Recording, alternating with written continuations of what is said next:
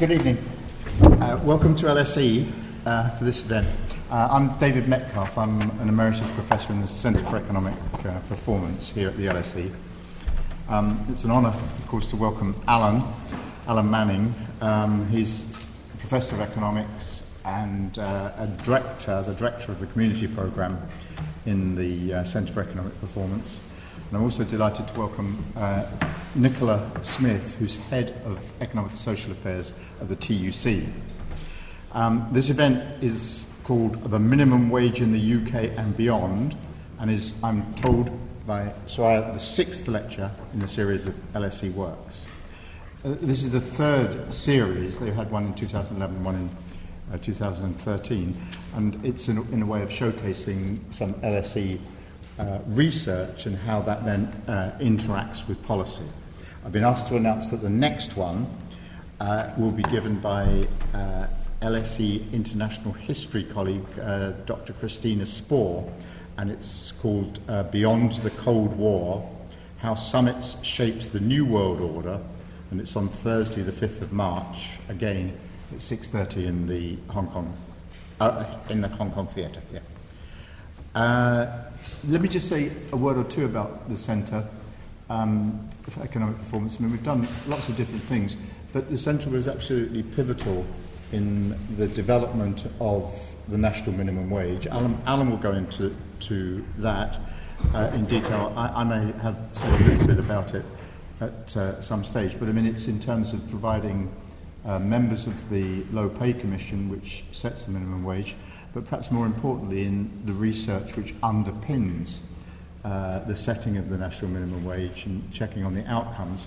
And as I think some people will know, the national minimum wage was voted by the Political Studies Association as the most successful government policy over a 30-year period. I think it was voted last year. So the fact that the Centre here at LSE has played such a pivotal role, crucial role in its development, I think is very important.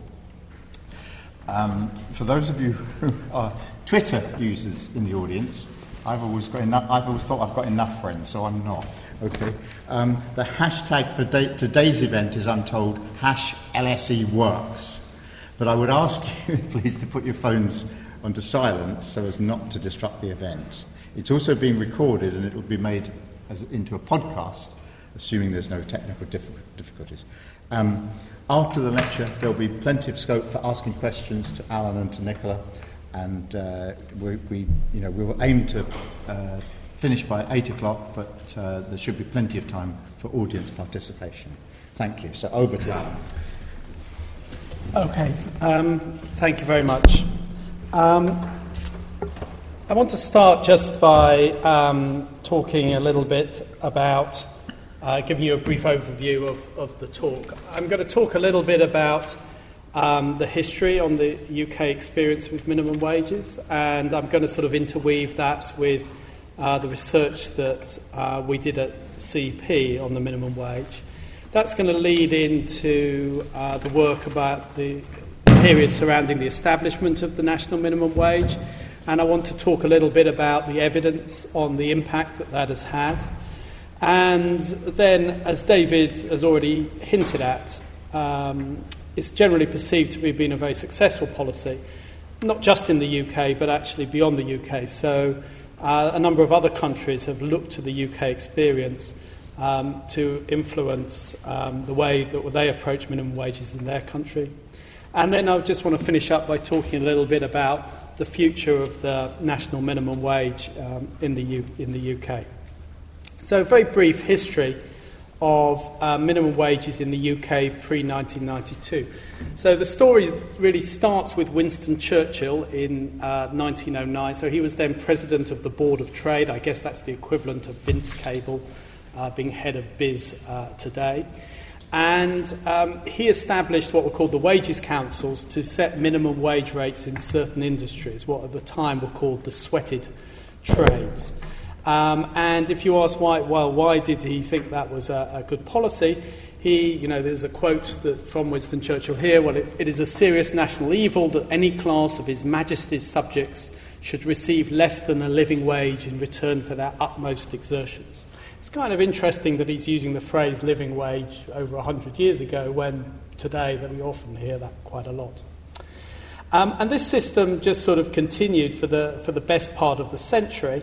But the story I'm going to tell starts in 1992. By 1992, it was fairly clearly an archaic system. It covered some very small industries. For example, there was a wages council for the ostrich and fancy feather and artificial flower industry. Now, people had worn, I guess quite a lot of people had worn ostrich feathers in 1909. By 1992, not many people were doing it, at least not in public.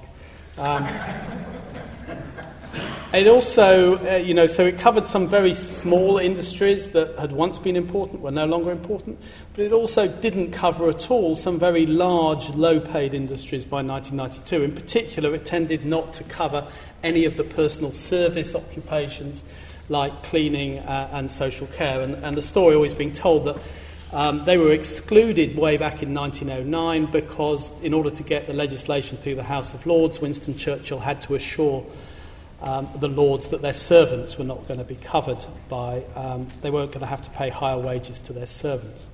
So by 1992, there's a sort of very widespread perception that there was a sort of a need for change. But in the 1992 general election, what the nature of that change was going to be was very much there was a big division between the Labour Party and the Conservative Party. So in the 1992 election, Labour was proposing to introduce a national minimum wage. It was actually the first time that it had proposed to do it. Prior to that, many trade unions had not been greatly in favour of minimum wages because I think they felt that if there was it was their job to set wages and negotiate wages and protect the low paid, and if the national minimum wage was going to do the same thing, then what were the trade unions for? But in the 1980s, I think the union attitude had changed because that was a period in which trade unions had lost a lot of power and they were now looking to support a national minimum wage.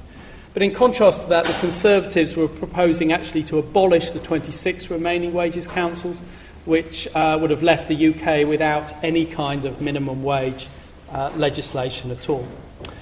Now, if you go back to that period quite a long time ago now, the arguments for and against the minimum wage then were pretty much the same as they are now. So you would have found those in favour of the minimum wage arguing that minimum wages were necessary to protect against sort of extreme exploitation in the labour market and that it was an important part of an anti-poverty strategy. And the argument against being essentially that minimum wages actually destroy jobs and so it may actually harm those that it seek to help, that minimum wages weren't very well targeted on the poor, on poor households, because many minimum wage workers might be things like people like teenagers who weren't necessarily in poor households. And so those were the main sort of battle lines then and now and pretty much everywhere else when you kind of look at arguments about the minimum wage. Now, popular opinion has always been quite strongly in favour of minimum wages. Even people who are otherwise quite conservative often think the minimum wage is attractive because they sort of have a view that if people work hard, there's something, they should be able to provide a decent standard of living for themselves and their family. But economists tended to be really, 25 years ago, very hostile to the minimum wage. And in general, it was sort of regarded as you were sort of really economically illiterate if you were in favour of the minimum wages. And that was reflected in all the sort of professional advice that economists sort of gave and, international organisations and so on. Now, where did we get interested in this? So basically in the early 1990s, a few of us at CEP, and there was an awful lot of work generally on labour markets going on at that time. David, you were the deputy director at that point, so under the auspices of David.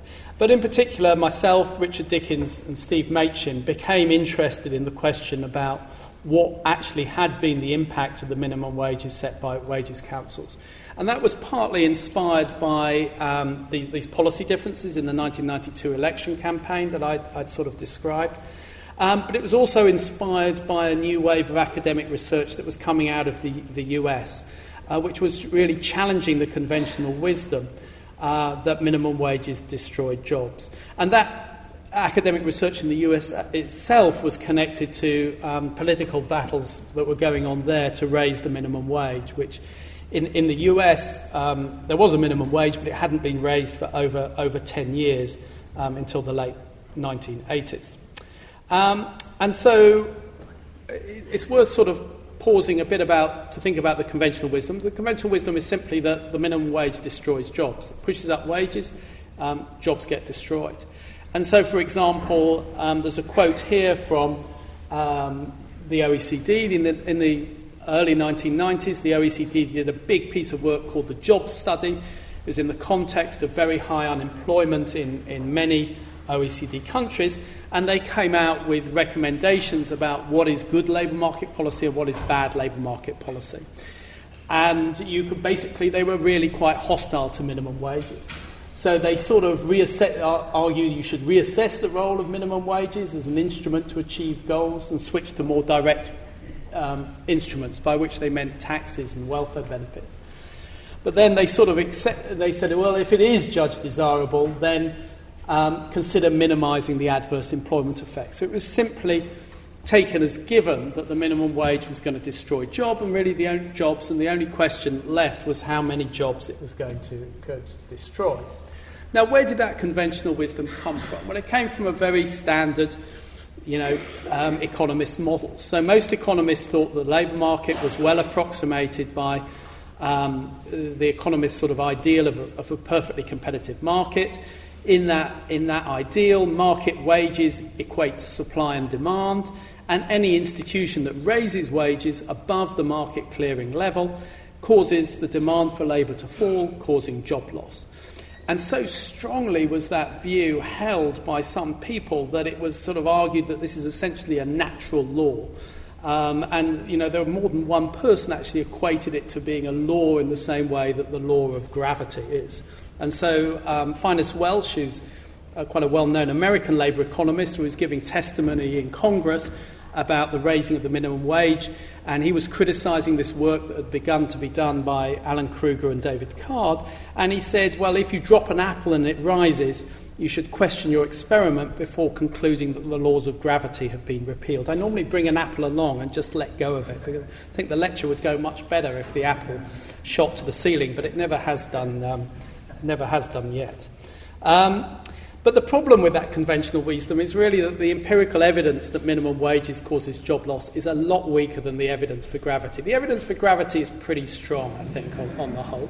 I hope that isn't too controversial here.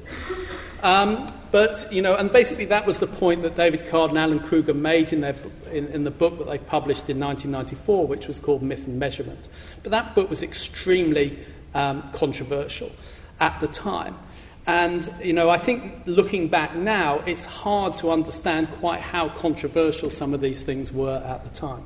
But I think there's actually a lot of evidence that the relationship between employment and wages is not so simple. And I'm kind of going to illustrate that using an example which actually is not about the minimum wage, but it's a similar kind of idea. And that comes from looking at what happened in the Equal Pay Act.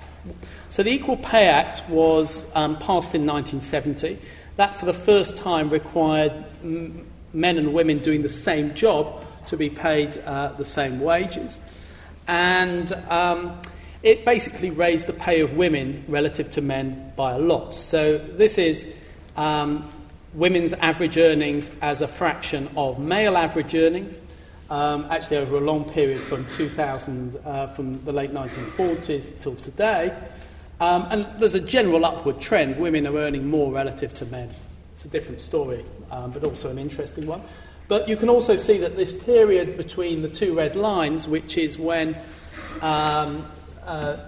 is the period between when the Equal Pay Act was passed in 1970 and when it became, and firms were given some time to adjust, but it became fully everyone had to be fully compliant by 1975. And that was a period in which the gender pay gap narrowed extremely fast. So the Equal Pay Act had a very marked, noticeable effect on the pay of women relative to men. Now again, the Equal Pay Act, if you look at it today, you can't find anybody who says, well, the Equal Pay Act is a bad idea and we should go back to what we had before. But at the time, it wasn't like that. It was very, very controversial. So here is a quote, is a newspaper article from the Times in the period when the Equal Pay Act is being debated in Parliament and so on. And, it basically says there are strong indications that in industries heavily reliant upon large numbers of women, employers would cut back on female employment. The same idea. If you push up female wages, you're going to reduce female employment. Executives suggested that men could be trained to do jobs traditionally done by women, and employers faced with the choice of a man or a woman at the same wages would opt for a man. So exactly the same argument, that if you artificially push up wages, as the Equal Pay Act was alleged to do, you're going to result in job losses for the affected workers. But if you actually look at the share of female employment in this period, so this is female employment as a fraction of total employment, again, there's a general upward trend as women are entering the labour market. But again, you can see that this period between 1970 and 1975, when women's wages rose so strongly, absolutely nothing happened to female employment. So that, again, is a strong bit of evidence that the relationship between wages and employment is more complicated than the conventional wisdom allowed for. Now, how is that possible? Well, I think that a simple, plausible explanation is that the conventional wisdom is based on the assumption that a labour market is close to the economist's ideal of a perfectly competitive market, but that's not really the case. I think that employers actually have some power over their workers. If your employer cuts your wages, you may not like it very much.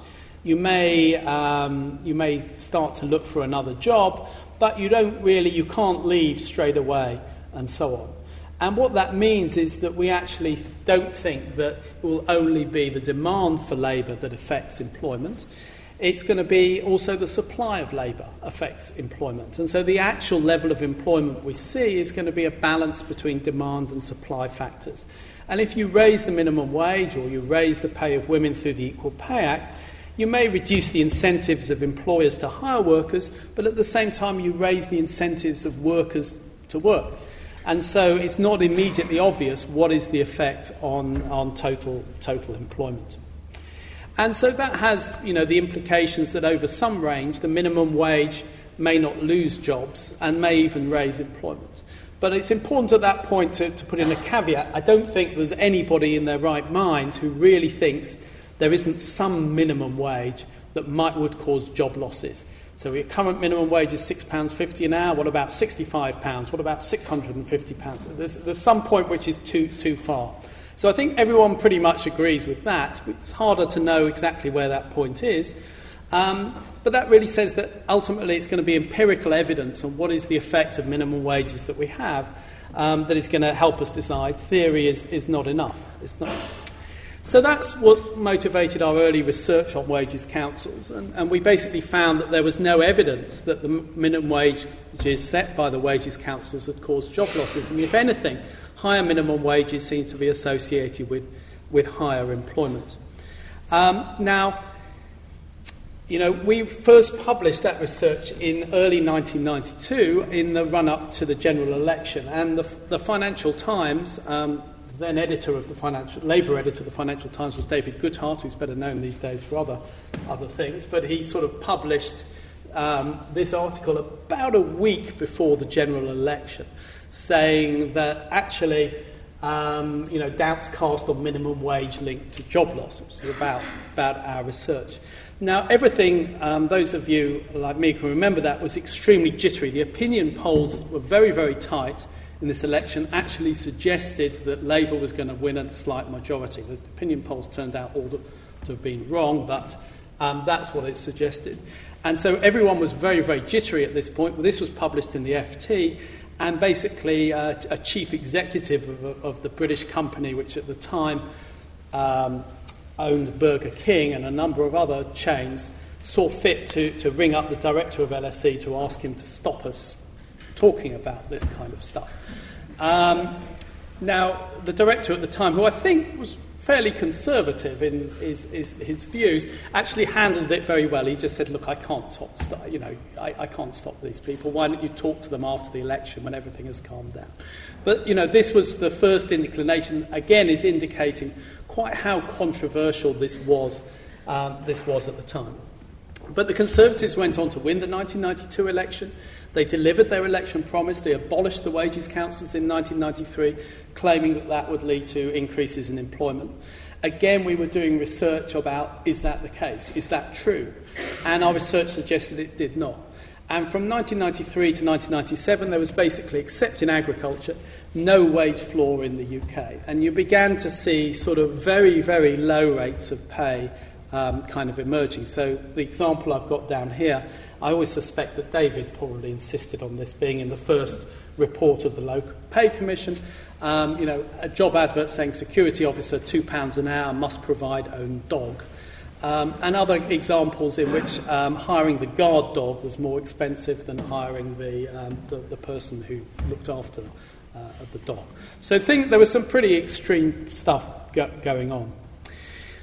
We then come to the 1997 election. In a way, we've got the same difference in party policies. Labour, again, proposing a national minimum wage. Conservatives opposing it. Lots of scare stories about how hundreds of thousands, even millions of jobs were going to be lost. But differently from 1992, Labour won that election, Tony Blair won that election, and basically he's then set about establishing a minimum wage. So the first thing he did was set up the Low Pay Commission. I mean, David was a founding member of the Low Pay Commission, and the structure that was set up then has stayed really unchanged to this day. So the Low Pay Commission typically consists of employer and worker representatives, plus a number of independents, David being one of the independents. It makes recommendations to the government on the level of the minimum wage and the form the minimum wage should take. And its recommendations have not always been accepted, but pretty much have been accepted with a few minor little details. And one of the characteristics of the Low Pay Commission that I think has been very important has been that it's very clearly taken an evidence-based approach to things. So I don't think there's a great deal of ideological or political posturing. If you put forward an argument that you want the minimum wage to go up a lot or a little, you'd be asked to provide some evidence to support that. It's also commissioned its own research a lot, and as a result, that has, it's remained evidence-based policy in a way that perhaps some other policy areas have not done so. And I think that's been one of the reasons it's been so successful. So it produced its first report in 1998, and in April 1999 the national minimum wage came into being. I think it's fair to say the Low Pay Commission was initially quite cautious in setting the level of the minimum wage. It was set at a relatively low level of £3.60 an hour. And it took the approach that we're going to start off with a lowest level, and then we're going to look to see what happens, and then if, because this was the context, again, people talking about there are going to be hundreds of thousands of jobs lost as a result of this. If that turned out to be the case, then perhaps we would, go back a bit. But if it didn't turn out to be the case, we'd increase it more. And basically, the research that was done, which I'll say a little bit more about, suggested that there weren't really any detectable job losses at all. And so after a few years, the minimum wage, they started to increase the minimum wage a bit faster than average earnings. So this graph here gives you the minimum wage, the adult minimum wage as a percentage of median hourly earnings. So it started off probably around about 47% of median hourly earnings, and now it's up almost at 55%. Now in recent years, as I'm sure most of you know, real hourly earnings have fallen quite a lot. So this doesn't mean that the real value of the minimum wage has gone up and up and up in this period, but it has gone up faster than median earnings. And so the current level of the minimum wage is it's got this form, £6.50 an hour. For some context, £11.54 is median hourly earnings. They announced this week that it was going to go up to £6.70 this coming October. They're lower rates for younger workers and still lower rates for apprenticeships. So that's basically what the LPC does. If you ask how does the LPC arrive at its sort of decisions, I think its general view is that it would, it comes to the attitude we would like to increase the national minimum wage, but the limit to how fast we can do that is set by fears about job losses. And so the initial level of the minimum wage, as I've already said, was low because I think there were perhaps fears that dangers of it being too high and having to cut it were bigger than the dangers of being too low and then raising it. But, as I've said, they then subsequently, research was very important in reaching the conclusion that there weren't really job losses from it, and then the minimum wage was increased faster than median earnings. So, has the minimum wage had any impact on the UK labour market? And the answer is just a very clear yes. Here's a picture that illustrates this. This is a sort of a picture of the distribution of earnings in the UK, and up to a certain point, the highest earners are not on this, I should say. But you can see the sort of turquoise line in 1997. There's a long left-hand tail of really very low earnings. And by the time you get to 2007 and 2012, that's basically disappeared. And you've got a big spike, a sizable spike of people. I shouldn't say a big spike of people. It's a bit over 4% of people in 2012 who are actually being paid the minimum wage. And you can also see that if you ask that the national minimum wage has helped to reduce wage inequality in the bottom half of the wage distribution. So this picture here gives us so if we look first of all at the pink line, which is the fraction of people called extremely low paid in the UK. So extremely low paid here means earning less than 50% of the median. What we see is that through the 1980s and through the 1990s, this rose quite a lot. But then round about when the minimum wage came into force, it started to decline and has now fallen to really kind of very low levels. So the minimum wage has really been very successful in removing extreme low pay from the UK labour market. Well, what about job losses? As I've said already, prior to it being introduced, some estimates suggested that up to 1 million jobs were going to be lost. And those really only turned out just to be sort of scare stories. And I think it is true that those who had sort of told those stories lost a fair amount of credibility in this process, because we would have noticed if 1 million jobs had been lost. I mean, looking at empirically what happening, sorting out the effect of the minimum wage from other factors, it's hard. But if the minimum wage had caused 1 million jobs to be lost, that's something everybody would have noticed.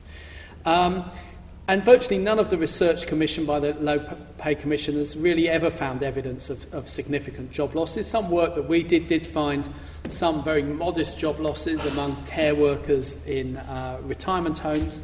But that's a sort of a sector where 30% of workers are paid the minimum wage, where the price that can be charged is capped by the government and so on. But on the whole, there's really very little evidence there are any job losses.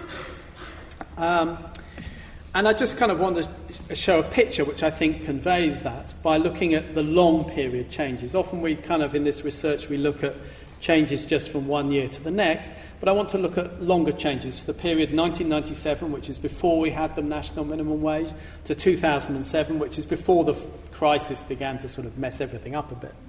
And the basic idea here is that the national minimum wage, I mean, it is what it says on the tin, a national minimum wage.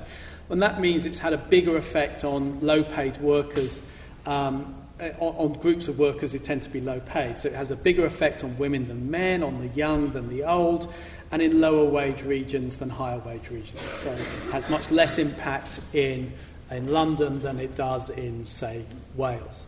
So basically, what I want to kind of show you are some pictures of the way in which wages has changed in these different segments of the labour market defined by gender, age and region over this 10-year period. So you get this kind of picture here. So on the horizontal axis here we have a measure of how much. So each of these dots represents a gender, age, in a particular region. So on the horizontal axis here, we have a measure of how much impact there is of the minimum wage on the group based on how low paid that group was in 1997. So the dots down the left-hand side are going to be old men in London, sort of people like me, I guess. I don't really kind of like to think about that, but anyway. And the people on the right are going to be sort of young women in Wales, or young men and young women actually earn similar amounts. But they're going to be. But what we have on the vertical axis here is the percentage change in wages, sort of normalised over this 10-year period. And it's very, very clear that the lowest paid the groups that were lowest paid in 1997 have had a bigger increase in their earnings than the groups that were higher paid in 1997. And so that's the minimum wage, just really, really obvious that it's had a big effect on wages. Now let's do the same for employment. So the vertical axis now is the percentage change in employment rates of those groups. And what you can see is there's no relationship whatsoever. So, that in a nutshell is the argument that the minimum wage has just had a very clear, very obvious effect on wages without having really any effect at all on employment. And there's lots of other, it's just two graphs, but, that's basically the conclusion. There's an awful lot of other research. But having said that, I think we are now in a situation where the Low Pay Commission has become quite cautious about further rises in the minimum wage relative to average earnings. And one of the problems that we face now is that we're sort of getting to, in recent years, we're looking at smaller and smaller rises in the minimum wage each year, sort of 3%, 2-3%. It's then very hard to get a good estimate of what happens to employment as a result of that, because these changes are quite small relative to all the other stuff that's going on in the labour market that is affecting employment. So when we went from not having a minimum wage to having one, that was such a big change, you could clearly identify that relative to other things. So I think one of the concerns that one has now is that we're not actually learning a great deal more about what the employment effect of the minimum wage is from the sort of small changes we're currently seeing. But that sounds a little bit petty because, as David has already said, the National Minimum Wage and the Low Pay Commission have really been fabulously successful. So again, I can't really overestimate how controversial this sort of was 20-25 years ago. But the Conservative Party, which having opposed it in 1997, opposed it in the 2001 election. By the 2005 election, we are now, David Cameron, George Osborne saying, yeah, the minimum wage is a really good policy. There are differences of opinion about what the level should be, but whether there should be a minimum wage at all, there's really no sizable lobby in the UK now campaigning for the abolition of the minimum wage. And as David said, the Institute of Government voted it as the most successful UK government policy of the last 30 years. I'm not quite sure if I agree with that, but anyway, but it's certainly been pretty successful. And that success has been noticed in other places as well. So this movement towards thinking actually the minimum wage is a good policy has not been confined to the UK. And the success of both the UK's minimum wage and the sort of institutional arrangement for setting minimum wages, the Low Pay Commission structure, quite a lot of other countries have been following that kind of structure. So even countries which we think of as being sort of really quite sort of free market oriented, Hong Kong introduced a minimum wage in 2011.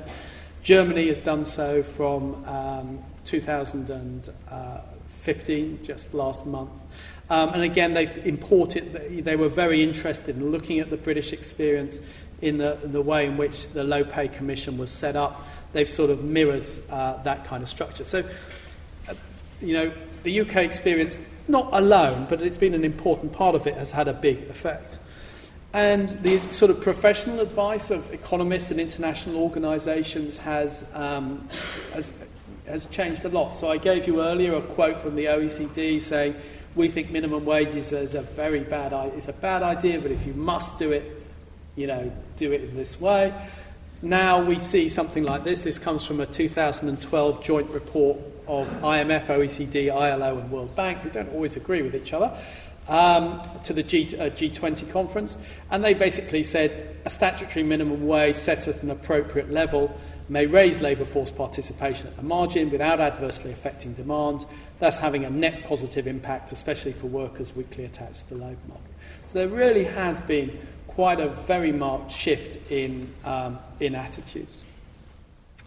But what about the future for the national minimum wage and the low pay commission in the UK? Well, it's been very successful, as I've said. So one argument is really just, well, if it's not broken, don't fix it.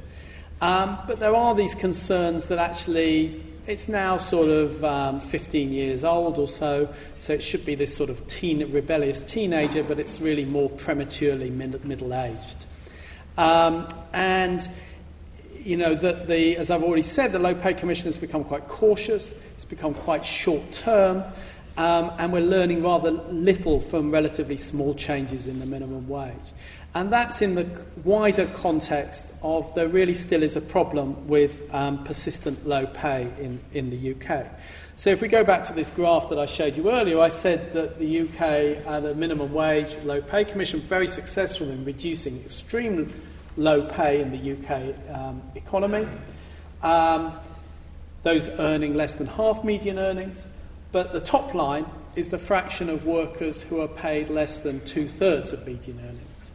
And what you can see is that the minimum wage has really had absolutely no effect on that fraction. And that's because the minimum wage is set at a level which affects the extremely low paid, but doesn't affect these low paid workers. It's just not set at a high enough level. So it hasn't really addressed wider problems of low pay. And currently we're in a situation where basically all the political parties are sort of pressing for, some change to minimum wages in the UK. About a year ago, George Osborne sort of dropped a heavy hint that he thought that £7 an hour was affordable, which was a little bit sort of surprising. So there are kind of different ideas for sort of perhaps the way in which we should alter the Low Pay Commission and the minimum wage in order to sort of rejuvenate it a bit. So one view is that it should have a wider remit. So really, although it's called the Low Pay Commission, it's really become just a minimum wage commission. All it thinks about doing is setting the minimum wage from one year to the next. It doesn't have a remit to actually focus on wider issues of low pay, which might have other causes, other solutions, and so on. And, one view is that it should be such a body. It should have a wider remit to address low pay more generally, perhaps suggesting things other than the minimum wage to do that. It should perhaps have a more strategic and longer-term vision. So, for example, the Labour Party, I think, is probably going to fight the current election, saying that it wants to have a minimum wage of £8 by the end of the next Parliament, which is a target of about 58% of the median. We're currently not a bit below that, but not that far below that. And they want the Low Pay Commission to sort of say things like, well, if you want £8 in 5 years' time, what are the problems that may cause? And there are other ideas out there as well. So, one of the more successful grassroots organisations in recent years has been the living wage movement.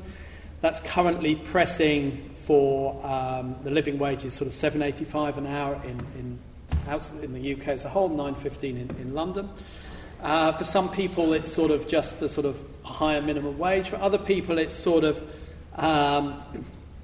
thinking about, well, the minimum wage provides an absolute floor, but there are actually other employers who can afford to pay higher wages, even though they're paying higher than the national minimum wage, so perhaps we should encourage them to pay the living wage.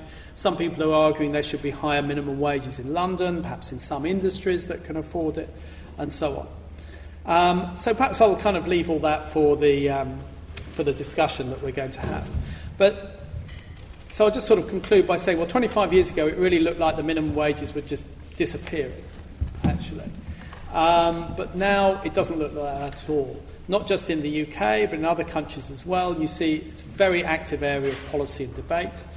The research that's been done in the UK, including the research done here at CP at LSE, and the wider UK experience has played an important role in that, in basically giving out the central message that minimum wages can reduce wage inequality without harming jobs. But so they're a good thing. I do feel I should finish by saying, but don't expect minimum wages to do everything. So they are useful, but there are limits to what they can do, and so they need to be seen in a wider context as well. I'll just stop there. Alan, thank you very much indeed.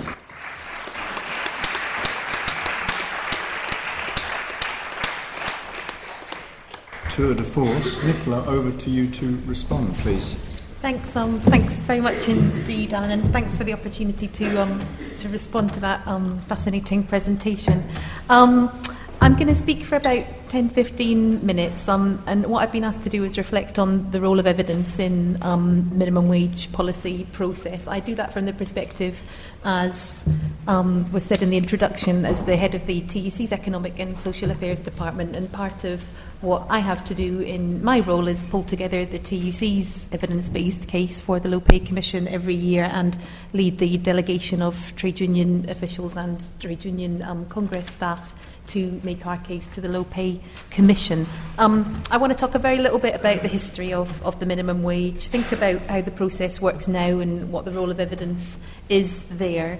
Think a bit about that recent political debate that Alan focused on, and also about what we know about how the labour market and our politics have changed since the Low Pay Commission and the minimum wage were introduced, and perhaps what that means for the need for evidence in the future. So Alan talked a lot about the difficulties and the challenge of that the Labour government faced when they were setting up the Low Pay Commission and introducing the minimum wage. And I looked back at some of the parliamentary debates this afternoon from the time when I was preparing this, just to see just how how strong the opposition to the attempt to introduce the minimum wage was. And I think it's an interesting way to reflect on what this relationship is between evidence and policy, because actually at the time those who were arguing against the minimum wage were absolutely resolute. They had evidence on their side. We heard that from the CBI that a low minimum wage, even a low minimum wage, would reduce job opportunities and create major problems for wage structures in a range of companies. We heard that 1 million jobs were absolutely going to be lost, and that's what the evidence told us. We heard that the North East Chamber of Commerce said that 50% of employers were going to cut their workforce, 61% were going to find it difficult to maintain pay differentials. And we had this huge wave of opposition to the idea of the policy ever coming into practice. The parliamentary debate told us that the health budget was going to be overblown. The cost of paying all these workers more was going to mean there wasn't enough money to take people to hospital. There was going to be an impact on patient care. People were going to stop training. There would be no point. There would be no jobs for them to go to because this minimum wage rate was going to compress pay rates so much. It was going to be pointless trying to progress in the labour market. But despite this wave of apparently evidence-based argument against the introduction of the minimum wage, it was political will which led to its introduction, but political will that was supported by a growing evidence base which allowed politicians to make evidence-based arguments on the other side about the fact that by preventing a race to the bottom you could grow a higher productivity labour market, about the evidence that suggested that if you enshrined minimum standards you could both boost employment and improve pay rates at the same time. And it was also that evidence that allowed the trade union movement to come to support the minimum wage. I look back and the TUC voted to endorse the minimum wage, I think, in 1986. So we had quite a long campaign between then and 1997 when it was introduced. And I know I wasn't in post, but in the run-up to the 97 election, I know that the evidence base was discussed in quite some detail by the trade union movement and those who were involved in making policy, in helping convince people and allay those fears that people might have had, sometimes on the left, about the impact the minimum wage would have for collective bargaining, about the labour market impacts it could have. But I think it's my sort of conclusion, really, from reflecting back on the debate when the minimum wage was set up, is that the evidence helped support those who wanted to make the political case. Evidence was used by those who wanted to make the case against it. And it was always, at the end of the day, politics and political will that had to go hand in hand with that evidence to achieve change. Because, if you read the debates at the time, you heard Margaret Beckett, when she introduced the legislation in the minimum wage bill, saying that the reason that it was going to happen was, yes, because the economics were good, yes, because this was not going to lead to the job losses that some forecast, yes, because there was going to be an evidence-based process to assess the impacts and to ensure that if they looked to be having a detrimental impact on labour market opportunities, there would be adjustments made, but also because it was just. So there was a social justice argument that was made, and that was made very strongly, about why it was the right thing to do to not have a country where people were working, examples were given in Parliament of in a chip shop for 80 pence an hour, for example. I was aware I was speaking at the LSE. I adjusted it for RPI. So £1.27 in today's money. So that gives you a sense of the sort of wage rates that people were looking at. So how does evidence work in the process now? Well, as Alan said, there was a sort of very cautious period to start with. I think that was because there was a sense that the Low Pay Commission needed to embed itself and to look at what the evidence was of the introduction of the rate. It was also, again, this interaction of politics because of the politics. I wasn't there, but I know that, the LPC was working under some direction from those in charge at the Treasury to make sure that it didn't overshoot the mark. So, there's always been that sort of interaction. We then had that period of more substantial rises based on the fact that the evidence revealed there was no negative impacts that could be determined and that jobs continued to rise at the same rate as pay. And then more recently, we've had this more cautious period again. And I think it's sort of very interesting that, we went from a position where the business lobby were completely opposed to the minimum wage ever being introduced, to a point where now, if you read the CBI's press release to the most recent minimum wage announcement, which was made but not really made, I'll get onto that in a minute, just recently, they say that the minimum wage has been one of the most successful policies of our times, but the independence of the Low Pay Commission has to be protected. So we've now got those who are concerned about the direction of recent debate and the opportunities that, as Alan set out, some of them that are being presented for perhaps strengthening the Low Pay Commission, or thinking about how it could be more ambitious or how we could do more to low pay. That this argument of the independence of the Commission is, I think, at risk now of becoming an argument that is being used by perhaps those who are small c conservative in their views about how ambitious policy can be in driving labour market change. So the pendulum's almost swung, completely the other way. There's a sort of risk now that those who are defending the evidence become those who are trying to resist change, rather than argue that you need to be ambitious and make change, albeit informed by evidence as you go. And we've seen an example of, I think, some of the Low Pay Commission's caution recently with youth rates. So, the Low Pay Commission has been very, very cautious with youth rates in recent years, rightly so. Youth unemployment has been very high. But the labour market, has been staging somewhat of a recovery, certainly in terms of employment levels over recent periods. But the youth rate increases have been, in every year, apart from the proposals for the year ahead, very much less than those that are proposed for adults. And certainly last year we felt there was a very strong case for a more substantial increase in the youth rate. That didn't come about, but then now we have data on what actually happened to youth wages over last year, and we find that the average rate of pay for young people increased, I think, something like 3 times faster than the minimum wage rate increase for young people over that year, which is quite astounding given that the proportion of young people who are paid the minimum wage is much higher probably than for the cohort of many other age, than is the case in the cohorts for any other age group. So we've got a situation where actually wages for young people as a whole have risen quite a lot faster than the minimum wage rate rose, and this year the Commission has recommended a 3.3% increase for young people, which is 0.3% of percentage point higher than the adult rate recommendation they're making. Interesting because, finally we're seeing some catch-up, but I think rather the evidence is, the Low Pay Commission's decision is rather chasing the evidence rather than setting the way and being driven by evidence, as was the case in the past. Briefly, what's changed since the minimum wage is introduced? As Alan said, extreme low pay is far less prevalent. Millions of people have been paid more and are now paid more. But we have new challenges, I think, with more atypical work. Evidence and analysis we've done recently suggests that we perhaps have as many low-paid jobs being created in the economy as we did in the 90s, but we have an increase in the proportion of those jobs which are self-employed and which are atypical. So building services assistants, if you look at what happened with those jobs in the 90s and now, you find that there was a big increase in low-paid building service jobs in both periods of post-recession recovery, but that the proportion that are self-employed is much higher now than it was then. So the types of job people are doing is having more of an impact perhaps now on their pay and conditions than was the case in the past. The proportion of all jobs in our economy that are low paid, as Alan said, hasn't really shifted and remains quite high by international standards. The redistributive framework that accompanied the minimum wage, I think, has come under attack. Important to remember, I think, in this debate that when the minimum wage was introduced, there was a strong argument needed to make work pay. That was through both the minimum wage and tax credits running side by side. And increasingly, that in-work support that's available via tax credits, via universal credit in the future, is coming under political attack. And we now know that rates of poverty, there's now more people in poverty who are in work than are out of work. So despite this very large increase in the minimum wage and despite the introduction of tax credits, poverty is a problem that affects more people who are working, or at least people who are in working households, than was the case in the past.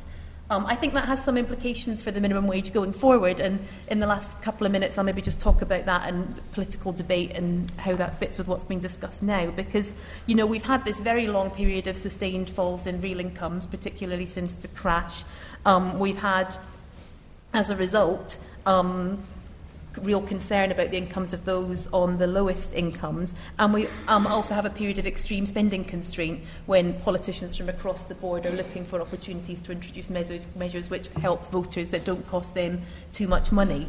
Hence, I think a whole lot of conversations about the minimum wage. The Chancellor, as Alan said, implying that it could raise to £7 an hour, Labour in their proportion of median income target. And a sort of concern, I think, that the low-pay commission model may not be the model that can deliver the sort of more ambitious approach to tackling some of those challenges I set out in the same way, or at least that the low-pay commission may need to enter a new stage in its work if it's going to be able to do that. We have seen real tensions. I talked about what actually happened with the announcement this week.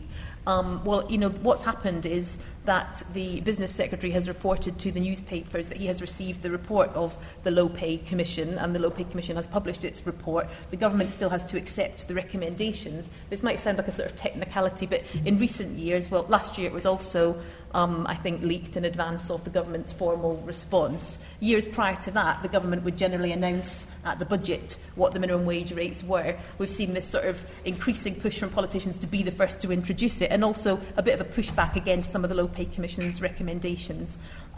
This year on apprentices, Vince Cable, the Business Secretary, asked the Low Pay Commission to consider, in the government's evidence, moving the apprentice rate to the youth rate. The Low Pay Commission hasn't done that. We await the government's responses to what they'll do with that information. But I think we're starting to see, even from those in power at the moment, a bit of a pushback where they think the Low Pay Commission isn't being ambitious enough on the basis of the evidence. And we're seeing, certainly from the Labour Party, a push towards reforming the Low Pay Commission in a way that it thinks will make it more ambitious and run maybe a little in advance of the evidence, or work with the evidence more creatively than has been the case in the past. So I suppose a few areas just to finish with where I think maybe we need more evidence to help us shape the way for the challenges to come. We've seen an increasing discussion in some international policy circles about the relationship between inequality and growth. Frustratingly, at the moment, that tends to lead to people saying, we've got this big problem with growing inequality, it's reducing growth, we need more skills and training. I'm not personally convinced that that's the answer, and I think that labour market regulation and those who are concerned about improving job quality and reducing exploitative bad treatment at the bottom of the labour market need to think about how we can build the evidence-based case for other answers, which include wider aspects of labour market regulation in terms of terms and conditions, the role of unions, the role of collective bargaining in countries which have it in setting wage floors, preventing some of these worst types of jobs. And I think we also need to think about the wider debate, taking it right back to the beginning, about the sorts of labour market challenges we have. Because we heard when the minimum wage was introduced, Philip Hammond, I think it was, said to the House of Commons that, you know, the way to achieve a high wage, high productivity economy was to have ultimate labour market flexibility, and that's what would take us back to sustainable growth. Well, we still have that argument about labour market regulation now. We still have that argument when it comes to things like 0 hours contracts, when it comes to false self-employment, when it comes to those wider types of work that people are doing. And I think, you know, the arguments are still there, and, you know, we need the evidence maybe more than we ever have to try and refute them and make the case that, yes, higher wage and better conditions don't need to lead to employment loss and can lead to the sorts of economically successful economies we need, and can probably reduce economic inequality and promote prosperity far more than simply focusing on employment and training can. So I'll end it there, and I'm really looking forward to the discussion. Good, Nicola. Thank you very much. Okay, we've got quite a lot of time for questions. I mean, I think there are some people who are LSE people who are going to come around with microphones. I mean, for what it's worth, I would maybe at some stage just like to say an odd word about, first of all, setting the rate low initially, but also, if anybody wants to ask process questions, feel free to do so. We haven't discussed that very much. I mean, one of the interesting questions is sort of the role of the negotiations between, in a sense, what let's call it the union side, the workers' side, and the employer side in converging to the minimum wage and ensuring that you get consensus, for example. And of course, Alan, when he gave his very elegant lecture, forbore from mentioning the M word. Alan, of course, wrote a very fine book on monopsony in the labour market.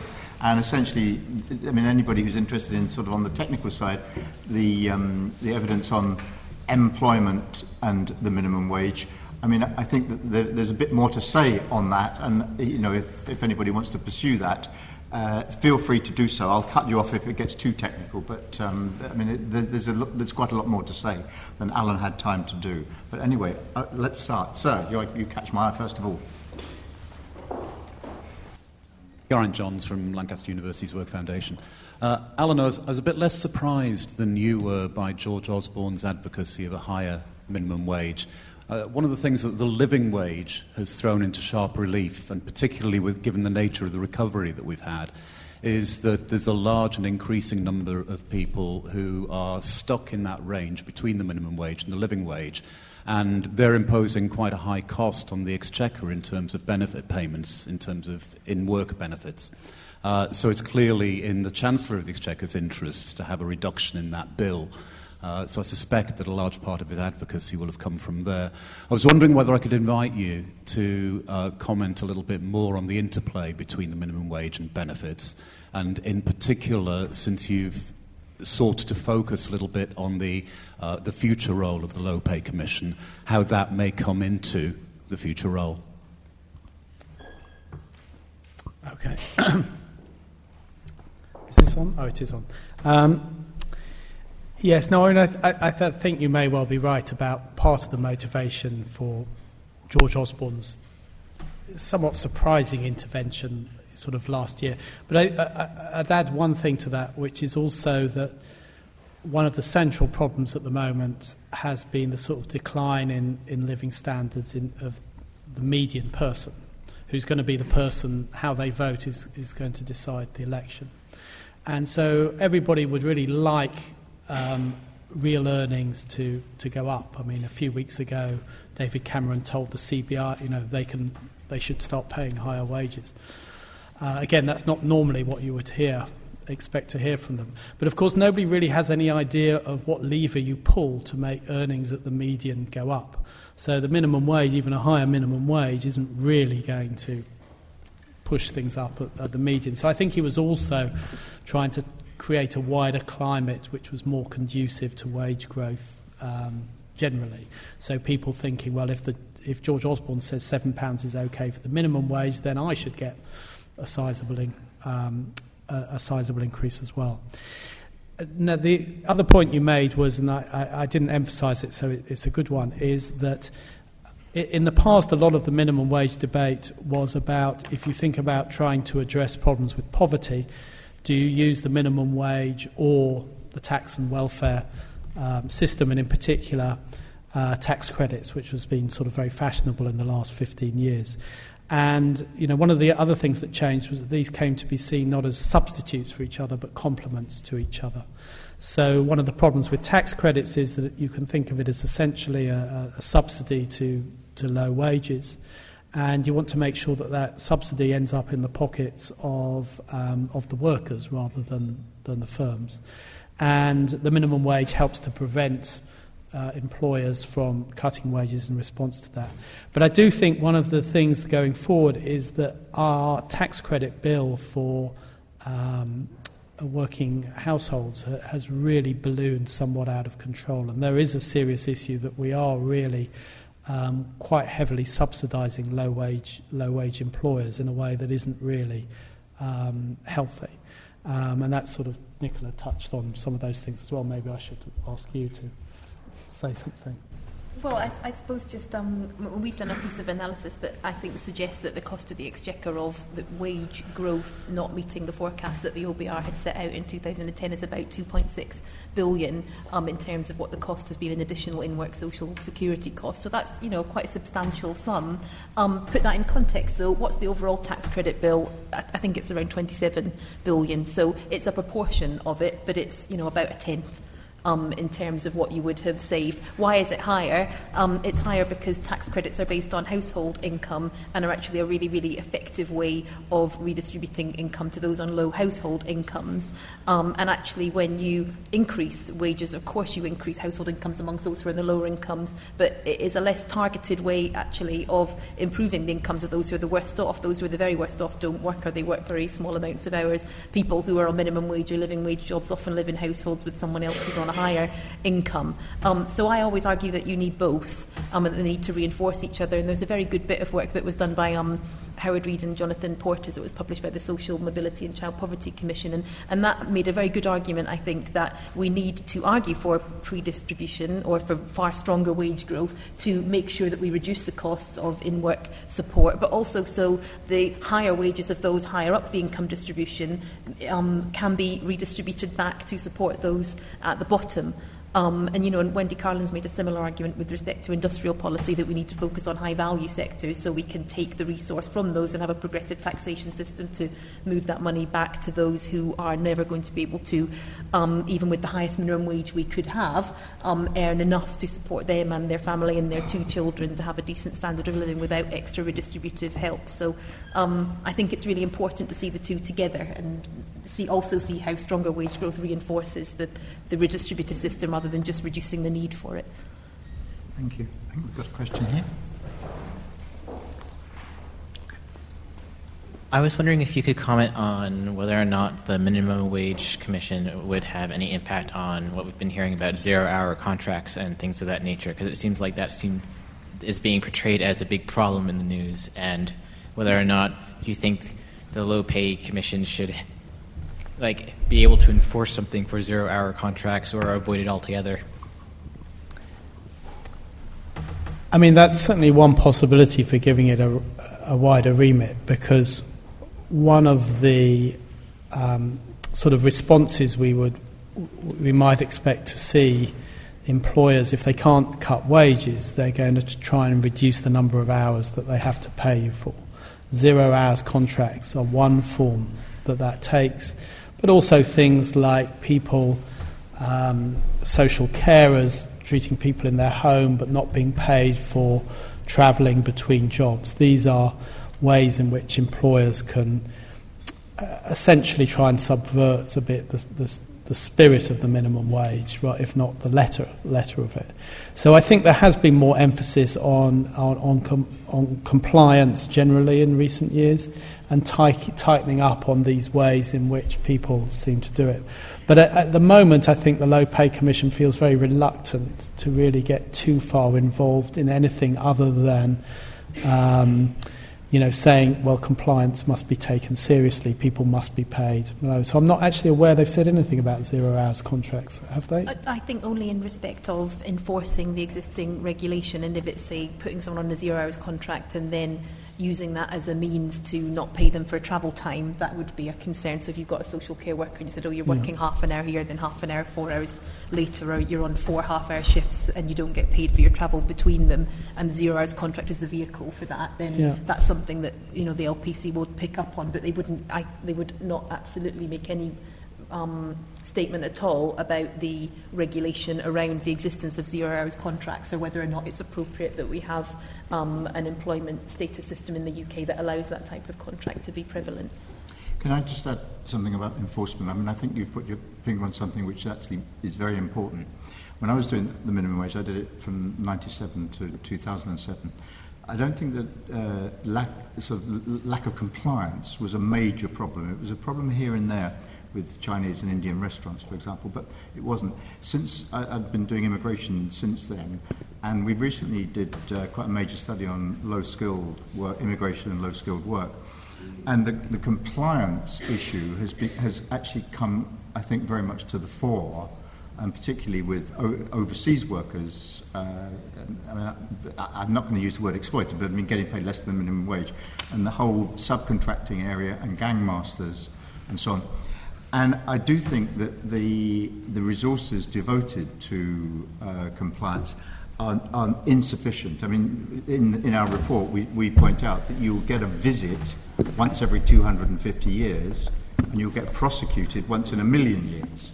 So they don't strike me as very strong incentives to comply with the minimum wage. And so, I mean, and also the people who do it, they do the best job they can do, which is HMRC. Well, their job's to collect tax. It isn't to go around sort of seeing whether the minimum wage is enforced. So I think it raises the whole issue of whether, for example, we should have a labour inspectorate, which could also then be dealing with, you know, recruitment agencies, low 0 hours contracts. So I think that the point you've raised is a very important one, which actually deserves quite a lot more debate than perhaps it gets. The question was here, please. The lady here.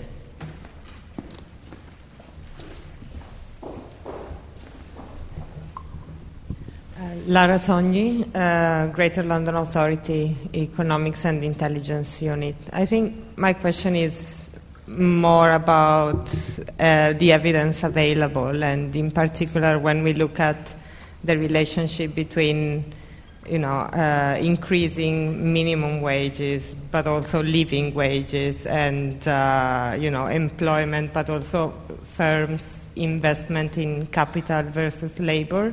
So is there evidence around this argument that, you know, if we keep on increasing, for example, the living wage, but also we set higher rates of minimum wage, we then skew firms' decisions towards more investment in capital?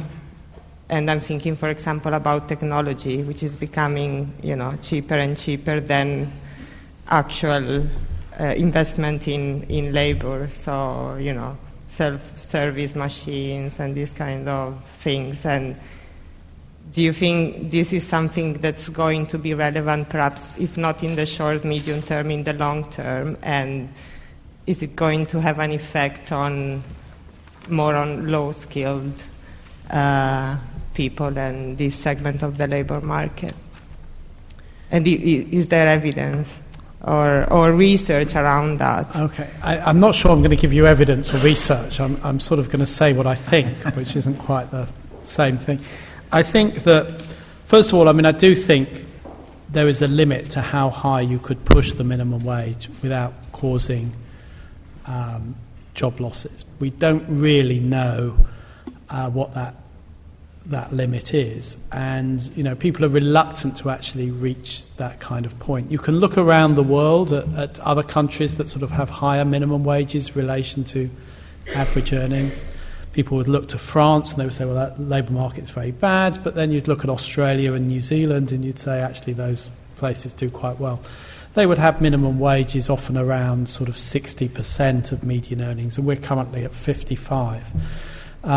You know, the living wage, if it was to be imposed as a universal minimum wage, currently would be about 65 I think. So it's quite a lot above, a bit higher than that actually. It's quite a lot higher than anything we have experience of.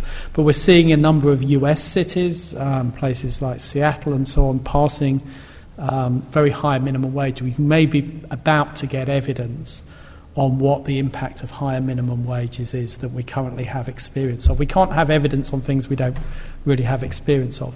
I mean, but I would say that there is an effect. I mean, to say that ultimately is an effect is I think, very clear. I mean, to give a very extreme example, if you visit a construction site in a developing country where labour is very cheap, you'll just see loads and loads of people doing things with not very much equipment. And you visit a construction site in a sort of a rich northern country where labour is much more expensive, and you'll see many fewer people, and you'll see much more capital.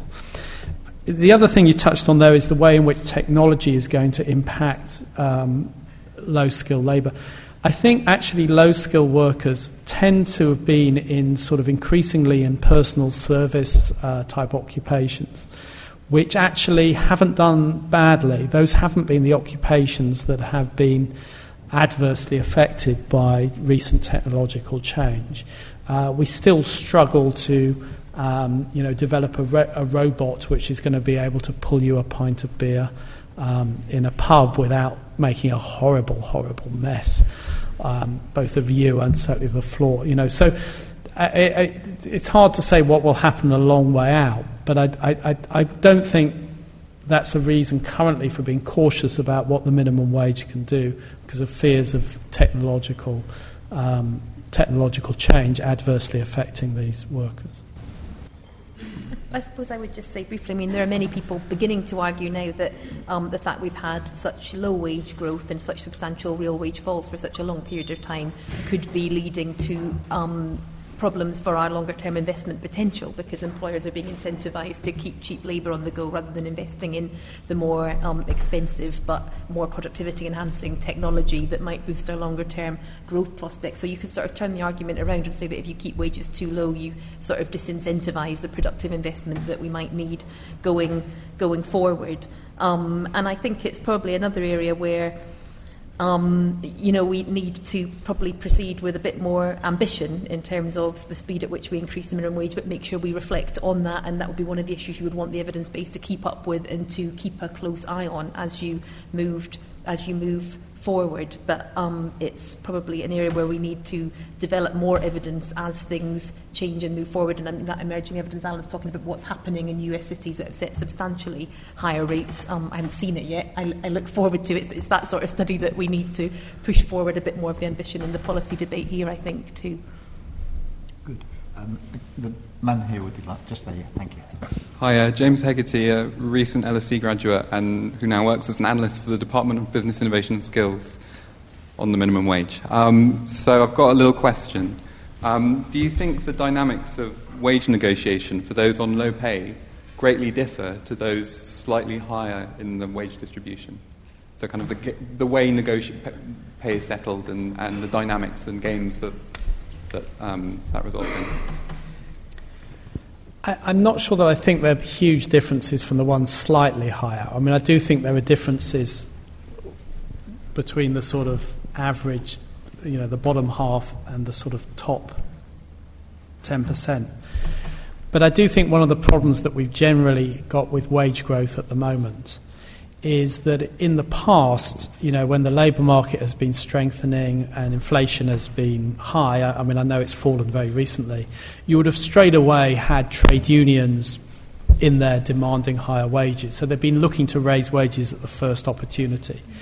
We're now in a situation where in most of the economy, employers are looking to avoid raising wages to the last possible, until they absolutely have to.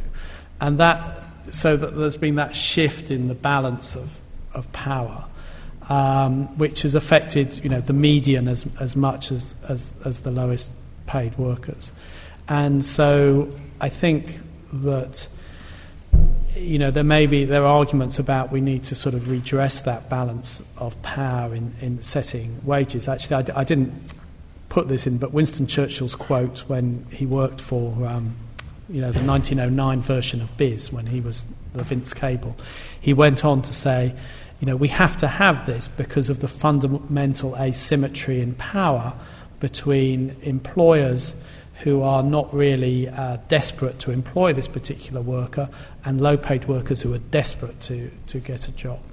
And we moved, and that view that the underlying relationship was asymmetric lay behind a lot of labour legislation. But we sort of moved away from that in the 1980s towards just the view that this is a relationship of equals, essentially. And I think perhaps we went a kind of a little bit too far in the other direction.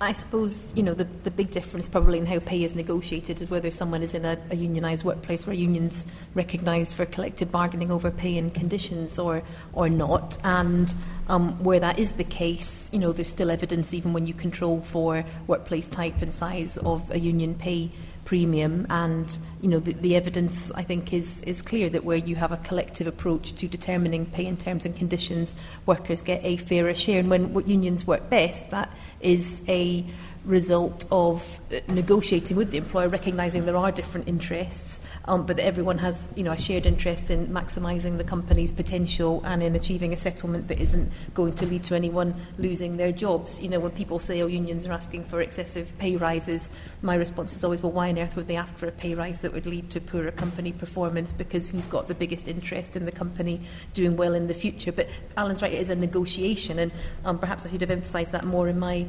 remarks on the LPC, because one big success about the model for us is that from the very beginning it was set up as a social partnership, stakeholder involvement, a social partnership approach to setting pay, and that it's one of the only bodies across government actually that still operates in that way. And it recognises from the start that there are different interests. There are people representing labour on the Commission, there are people representing employers, and they're informed by evidence all the way through, but at the end of the day it comes down to a negotiation that's set within the parameters of the evidence base as to what can be achieved and how much pay can go up by. I think for those at the very bottom, we know obviously that the minimum wage plays a much bigger role in determining their prospects, and we know that in some companies the minimum wage is used as an indicator of wage rises for other people. So we saw, for example, last year I think Sainsbury's gave 3% across the board after the 3% minimum wage rise starting off. So I think it's important that we remember the minimum wage can also be a way to boost pay more rapidly across the rest of the economy, given the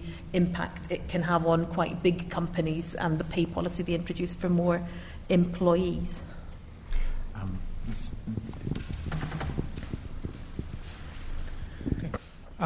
Nikki mentioned the self-employed, and if I understood her correctly, she said that there were more people in building services covered by the minimum wage now than was the case in the 1990s.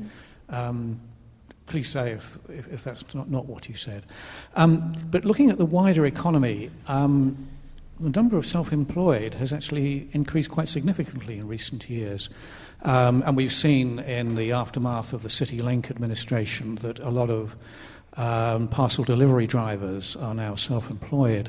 And I just wondered whether Alan and Nikki were concerned that converting people to being self-employed is being used to get round the minimum wage. Well, if I answer that first, I think I think that it is an growing problem, and the point I was making, I suppose, is that it's normal after a recession that you see an increase in the number of people who are working in low-paid industries, but the big difference this time has been that more of those people are doing that low-paid work on a self-employed basis. So, we've seen this sort of big spike in the number of people who are cleaners on a self-employed basis rather than an employee basis. Similarly, as you said, in distribution, there's clearly been a very big shift in that industry in terms of the number of people who are doing driver jobs. There was a bit of coverage in the run-up to Christmas. This has been the case for a long time now. I think over the last 10 years it's been a trend that's growing more and more. There was quite a few stories, people might have seen them in the press, about people realising their Amazon parcels are being delivered for sort of 50p a parcel, and that people are responsible for their own vans. And, we've had horrendous case studies in the past of distribution drivers being self-employed, having to rent their own van, having to pay for their own petrol, ending up working 70, 80-hour weeks and then having to pay their employer back for their fuel costs at the end of the month. So, it's definitely a growing concern that by classifying somebody as self-employed, they are therefore their own boss and therefore the minimum wage is not applicable. So I think the remarks I was making at the end are really that the big challenge for policy now, I think, is thinking about how we interact a system that attempts to set a basic pay floor with a labour market where you have an increasing variation in the types of employment status that people are engaged in, and perhaps an increasing propensity among some employers at the bottom of the labour market to put people into very insecure, atypical types of work as a way to either avoid minimum wage regulation in terms of 0 hours contracts, as we talked about, by using contracts in a particular way to hold people's hours down, or by putting people onto self-employed contracts or classifying them as self-employed so as to avoid having to be liable for the minimum wage in the first place. So I think it is a growing problem. Some of it's cyclical. Full-time self-employment is now starting to fall as the labour market tightens a bit, but some of it is definitely structural, particularly part-time self-employment amongst women, which has been going up very rapidly and continues to go up even though self-employment overall is falling. Well, it is an issue. There is no minimum wage for the self-employed workers. That's, it's up to you. If you want to work for 10p an hour, then that's up to you. And yes, I think that we have seen round the edges some firms seeking again to subvert the spirit of the minimum wage, if not the letter of it, by moving people who are really employees onto self-employed status and then paying them less per hour as a result. So, that's one of the things, again, we talked about earlier about 0 hours contracts and so on, that I think we need to pay a bit more attention to now than in the past. I should say, the number of self-employed has sort of gone up. The share of total employment has gone up at a sort of a couple of percentage points, I think. So although it's often talked about as a really dramatic change, it's more like something from 15% to 17%. So it's not, it's a sizable number of people, but not an enormous number. There was a lot of discussion when the minimum wage first came in about, in inverted commas, the definition of a worker. Yeah. And it may very well be that we need to revisit this in the light of the sort of question that you raised. There's a question here. Would one of the ways to address the issue of how far you can actually push the minimum wage in terms of how high it actually goes be to sort of set up a sector-independent investigation, say for care workers or manual labourers, and that would sort of address the issue of care workers not being paid.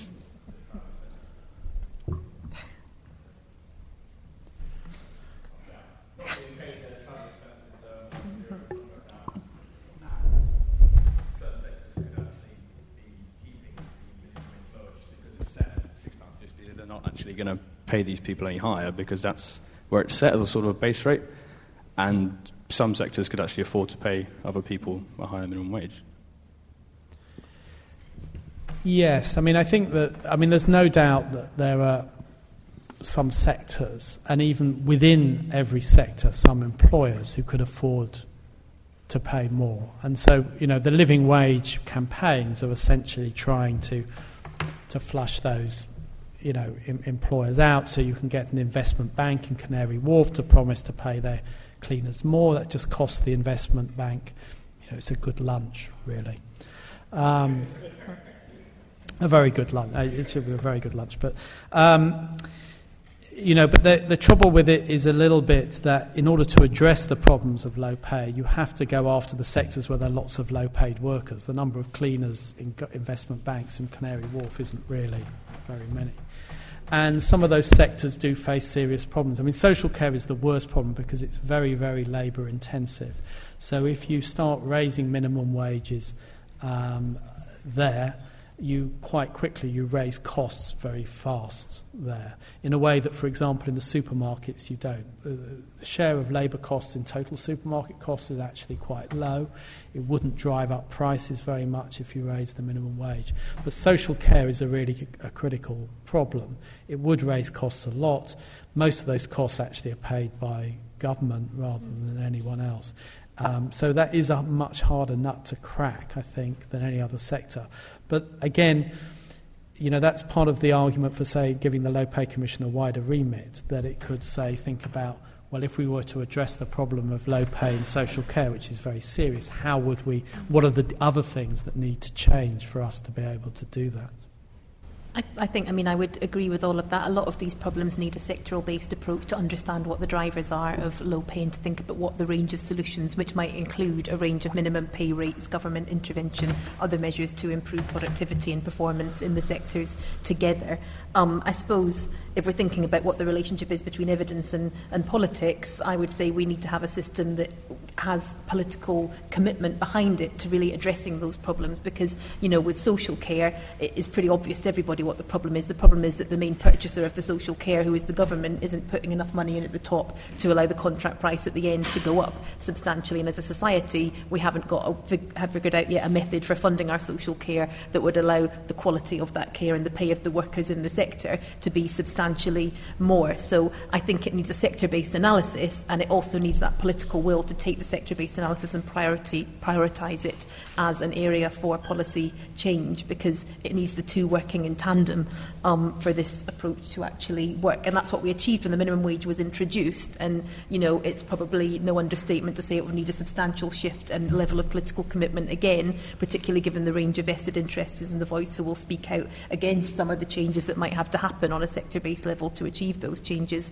to have that sort of change introduced one more time. Licensing in the security sector is always used as an example of how standards were driven up. Widespread licensing across lower paid occupations might be something that was resisted by very many people, but might be a very good way to improve standards and quality and to allow wages to rise. So, there's important policy solutions on a sector base to think about. Good. We've got time for one more question. Like young lady here. Sorry for the people who... I was just wondering, in terms of the lack of evidence as opposed to how high can we push minimum wage, in tandem with what you were saying about enforcement not actually being that strong, is there a concern that, aside from the loss of jobs, actually what might happen if we raise the minimum wage too high is just that compliance will go down? Yeah, that is part of the concern. And certainly in some countries of the world which on paper have very high minimum wages, it's irrelevant because nobody bothers to pay it. I think we are some way from that, but I do think, as David said, there needs to be, more active paying attention to compliance than there has been. I might stand up for compliance a bit at the moment, because actually over the last period of time, Liberal Democrat-led business department has done quite a lot on compliance. We've seen penalties substantially increase for employers who don't comply, and we've also seen the government's naming and shaming. Well, the civil penalties have gone up a very large amount, and actually the fines for civil penalties are now more than you can get if you prosecute someone through the court, which is an anomaly which needs to be fixed. But because HMRC are more likely to take a civil penalty, the civil penalty numbers are actually far more healthy looking than the prosecution numbers, and demonstrate, I think, some action in this area. But the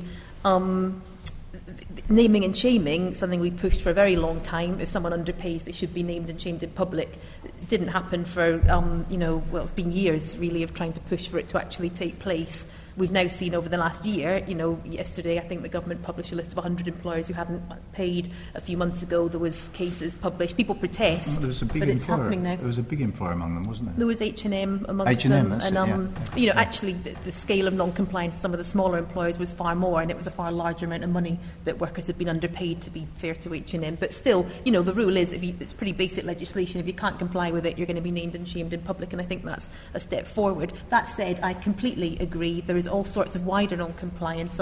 The case for a labour inspectorate, the case that actually the interaction between wider employment rights violations and the minimum wage is substantial, and that's why you would need a wider approach to enforcement than just look at minimum wage on its own, I think is very clear. And HMRC do a very good job, but with limited resource. I mean, one example, they had an advertising budget of about £1 million. The first year of this government, it was cut to nothing. It was then reinstated back to 100,000. What's happened? Well, awareness of what the actual rates are has gone down. Because we didn't want money wasted on government marketing because it was a big waste of money. Well, it's probably £1 million well spent to make sure everyone actually knows what the rate is.